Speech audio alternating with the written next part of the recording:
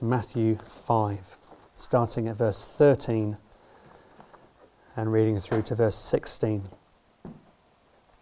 Jesus says, "You are the salt of the earth, but if the salt loses its saltiness, how can it be made salty again? It's no longer good for anything except to be thrown out and trampled underfoot. You are the light of the world. A town built on a hill cannot be hidden. Neither do people light a lamp and put it under a bowl. Instead, they put it on its stand, and it gives light to everyone in the house. In the same way, let your light shine before others, that they may see your good deeds and glorify your Father in heaven." So reads God's word.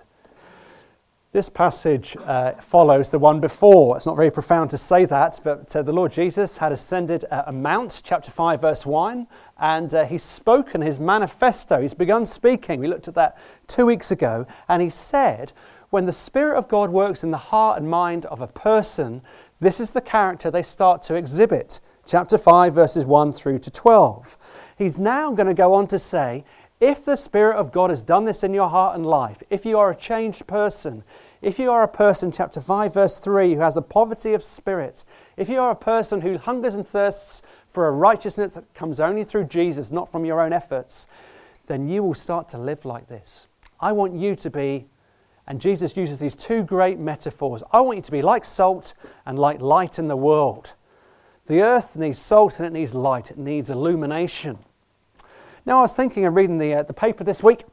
We're not quite there yet. And it strikes me that this is a very timely word for us, because as you read the paper, as you read the press, especially in the UK, you are struck by this stark scepticism.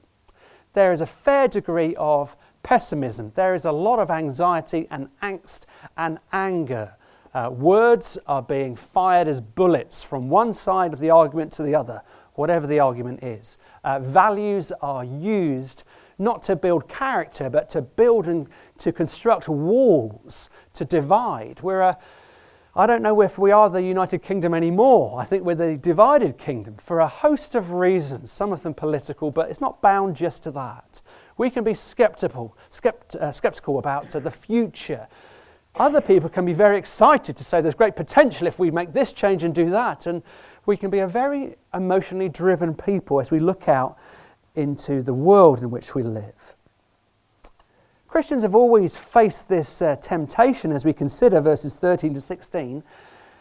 If that's the way that you can think, whether you're a Christian or not, you can be pessimistic or you can be optimistic. You can use words as bullets to kill and tear down, or you can use words to build up and encourage. Where do Christians fit in their understanding of the world? I think there's always three dangers.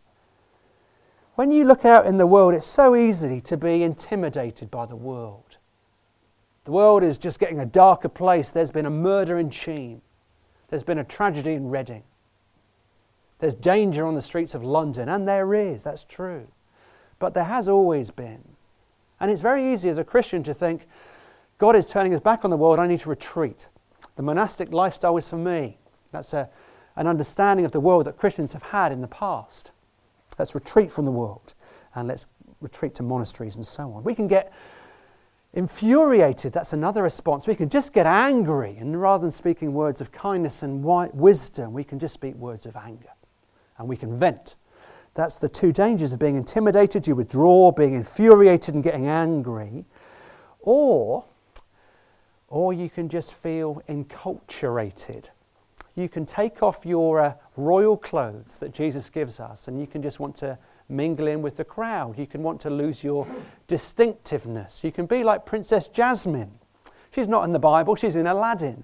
And in Aladdin, Princess Jasmine, she wants to know what it's like. She wants to know love. She wants to know dreams. She wants to fly on a carpet ride. That's later on in the film and in the story. But here's Princess Jasmine, and she takes off her royal clothes and she dresses as a pauper because she wants to know love, and she wants to see what life is outside the constraints of fatherly discipline, whatever that may feel like. And she wants to go into the street. Sometimes you can feel like that as a Christian too. I feel afraid, so I'm going to withdraw. Danger number one. I feel so angry, I'm just going to vent. or you can feel enculturated. You can say, I want to lose my distinctiveness. Enough is enough. It's too much to follow Jesus. I'm just going to blend in with the crowd, and we take off our royal robes. Jesus says, part of being a counter-cultural kingdom, Matthew chapter 5, verses 1 to 12, is not living to the values of this age. It's living for the priorities of a new king and modelling life of a new kingdom here and now. So don't withdraw. Don't spew words of anger. Control your tongue, that's later on. And live a distinctive life. Don't take off your royal robes. Keep them on. Because the world needs salt and it needs light. That's what verses 13 to 16 are about. If you've not got that, you've missed it. But let me explain it to you. That's the first thing I want us to see. If you look out in the world, our world is decaying.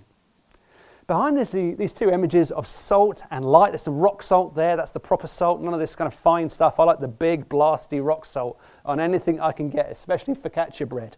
Behind this great metaphor of salt and light is an inherent comment that Jesus is making. He's saying, well, salt, as in the 21st century in the ancient Near East, in the Roman culture, it was used as a preservative. We know that. If you've watched Poldark, you would see that there were barrels of preserved fish on a boat, and it was just caked in salt, and it tasted great, I'm sure.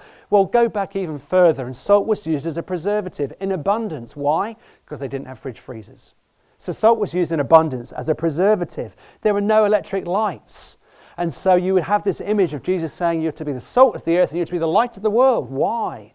Because it was so dark. There were no street lamps. There was no light pollution. And we find it so hard to grasp the light metaphor because there's loads of light pollution in Epsom because we're in part of the suburb of Greater London. We turn our lights off at home and there's still the warm glow of the fluorescent tubes that are outside on our streets and so on. But Jesus is saying the earth needs salt because it's decaying. You need to be salty to preserve the world, to bring you flavour and joy. You need to be lighty. You need to be like a light. Why? Because the world is decaying and it's dark and it needs light. I don't know if you've ever put on spectacles that completely take away your sight. You know, blacked out spectacles or blacked out goggles or safety specs. If you have ever experienced that phenomena, it is scary. You lose your bearings so quickly.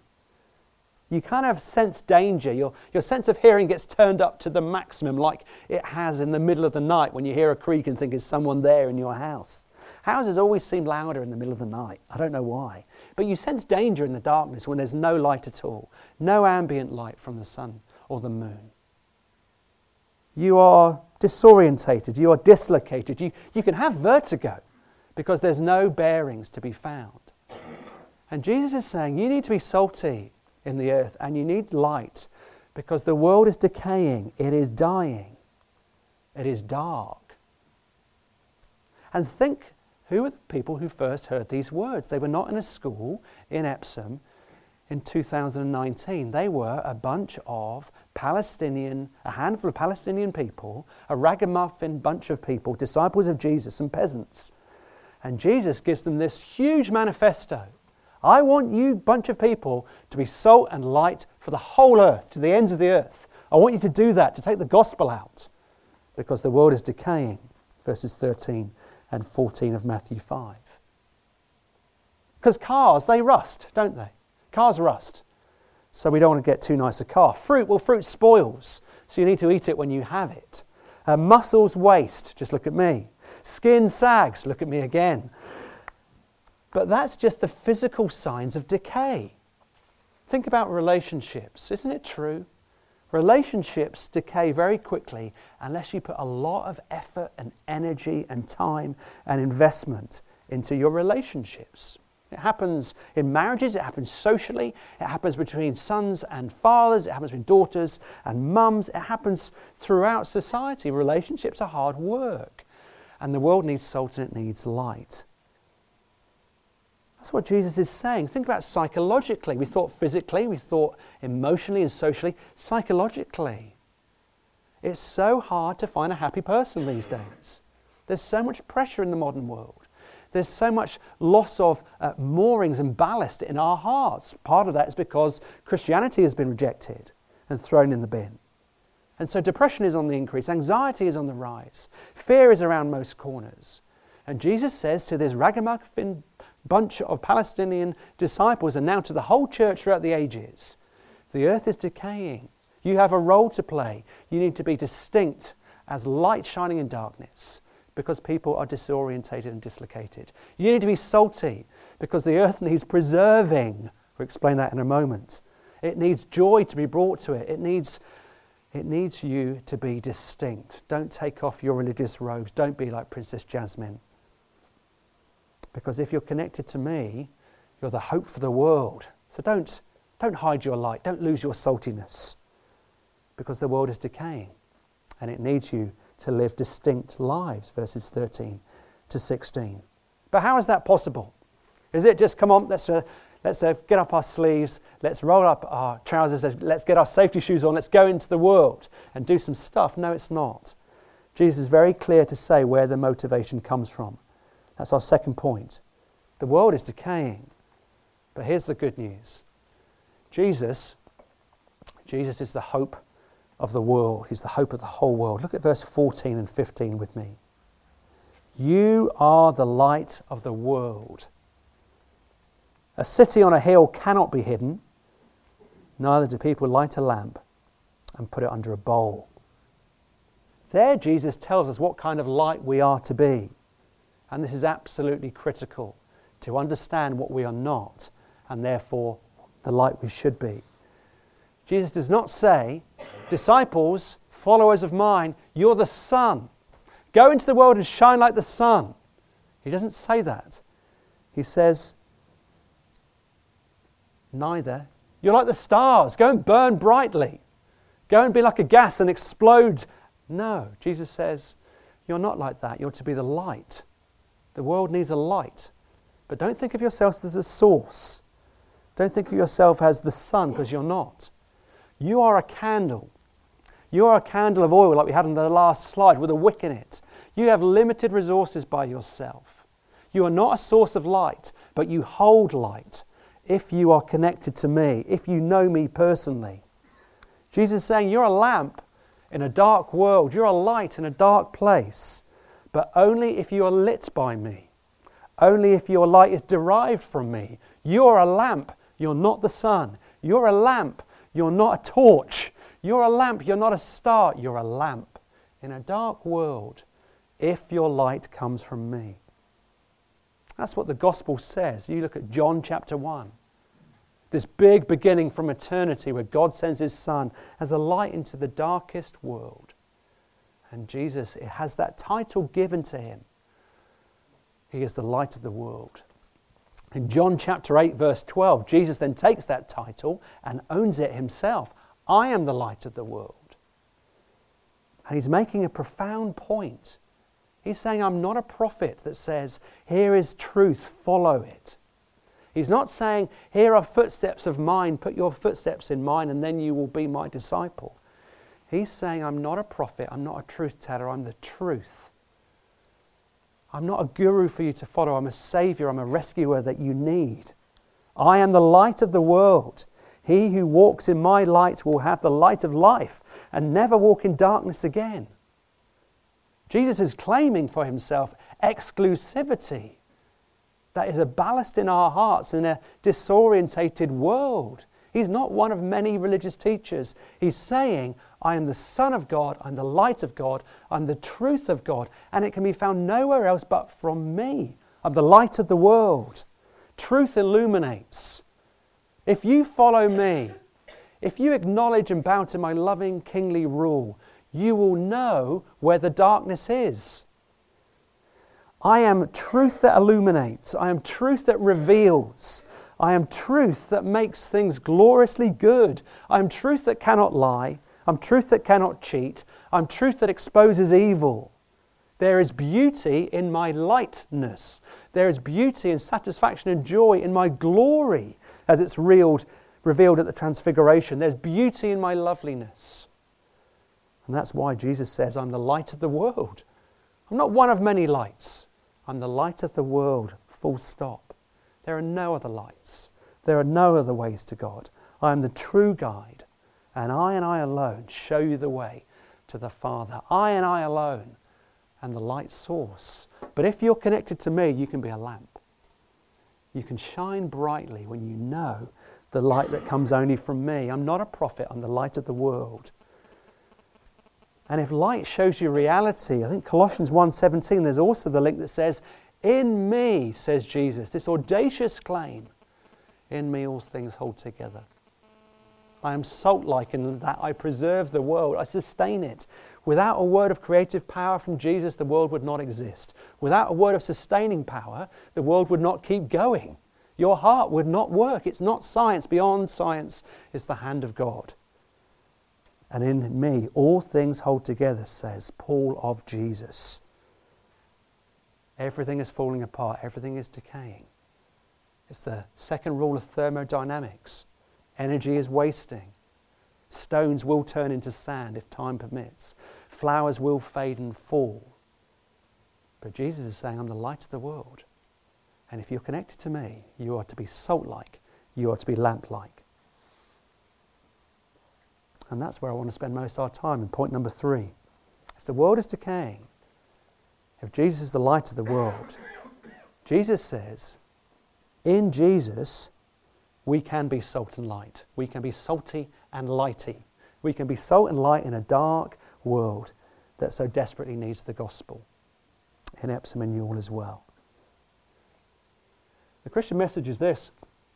If you receive Jesus Christ as your Lord, if you respond to the Spirit's urging as He draws you to Himself, His light will come into your dark heart.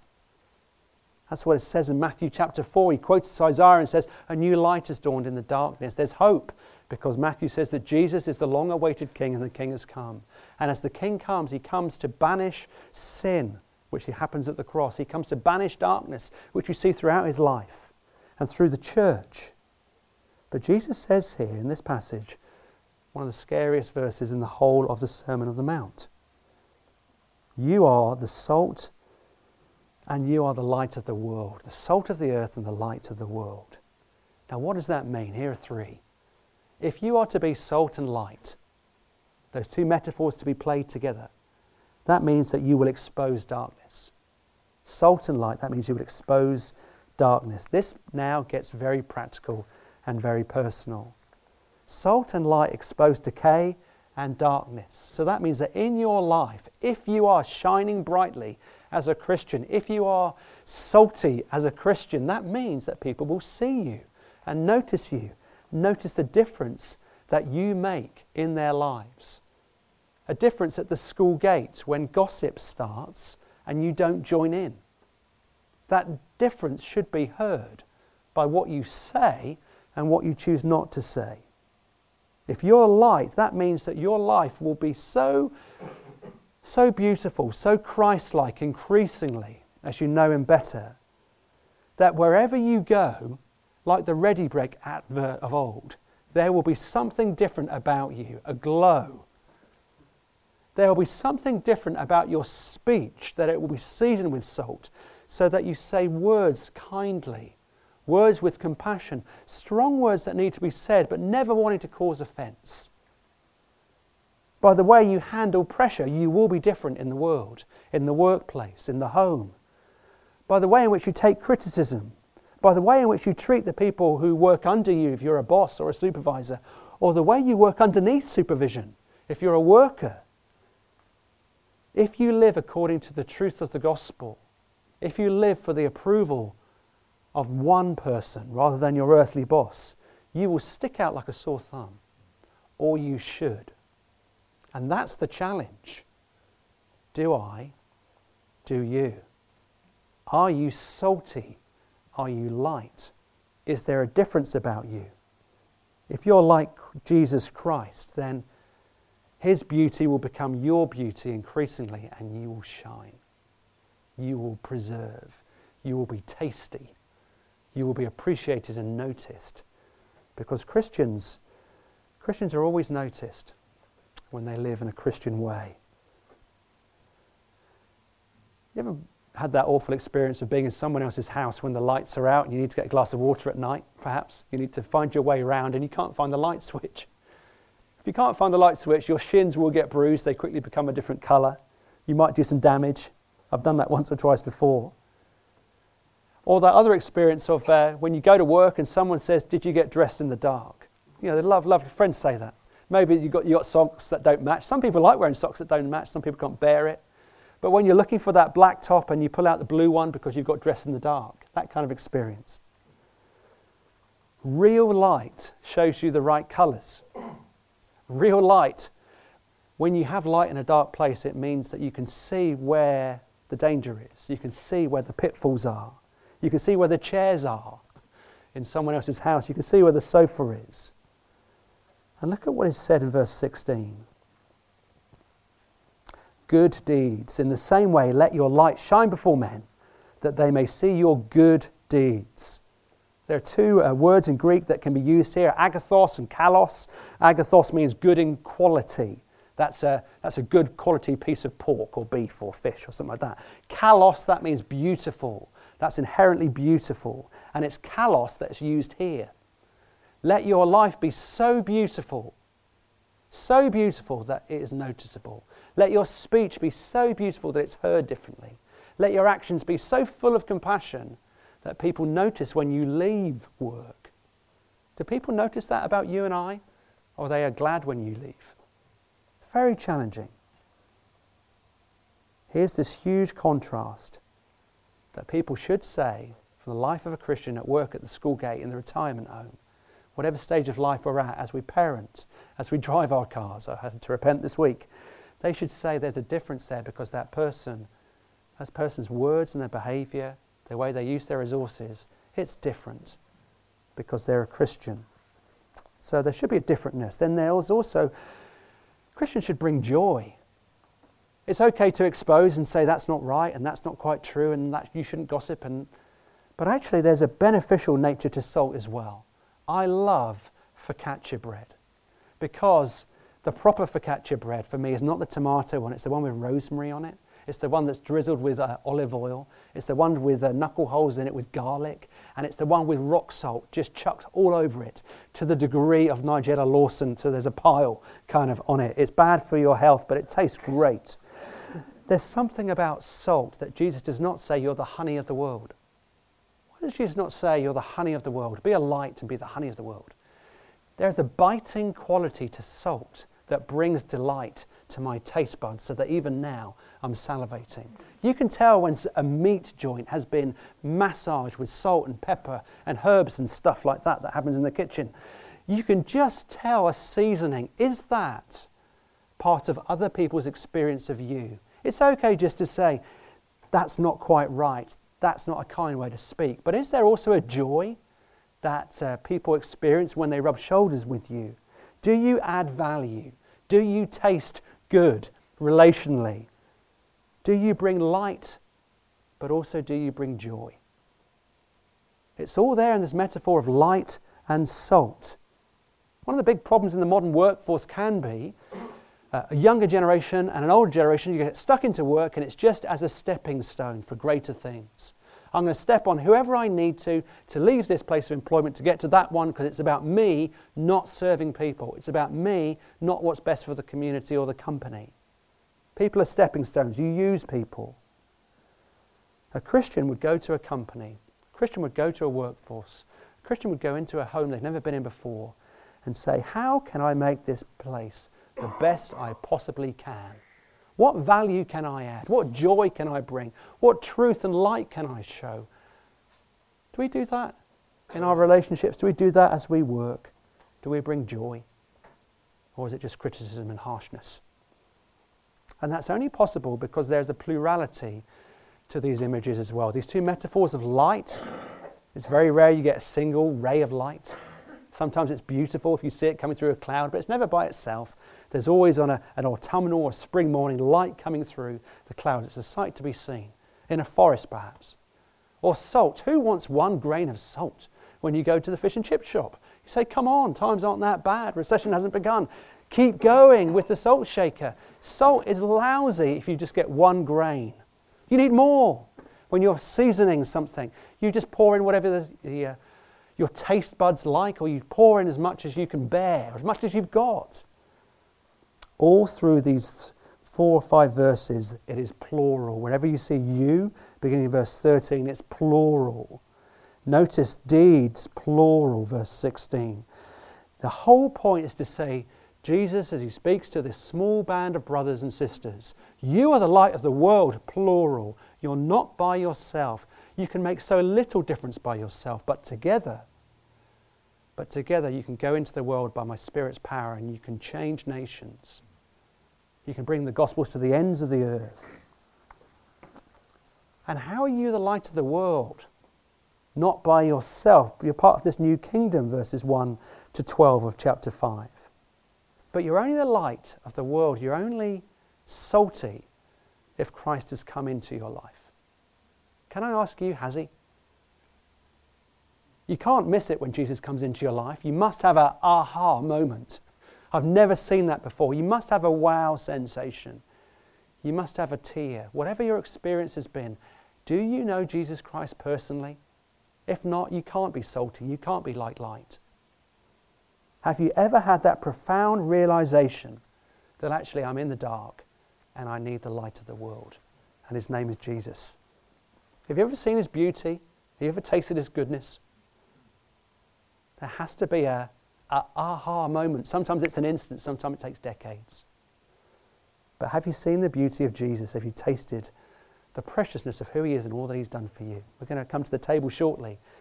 And one of the many reasons for us doing that is so that we can rehearse that again and sense the beauty of King Jesus. That's if you're not yet a Christian. What about if you are a Christian and maybe you're not salty as you once were? Maybe your light has grown dim. Do you remember Moses in Exodus 34?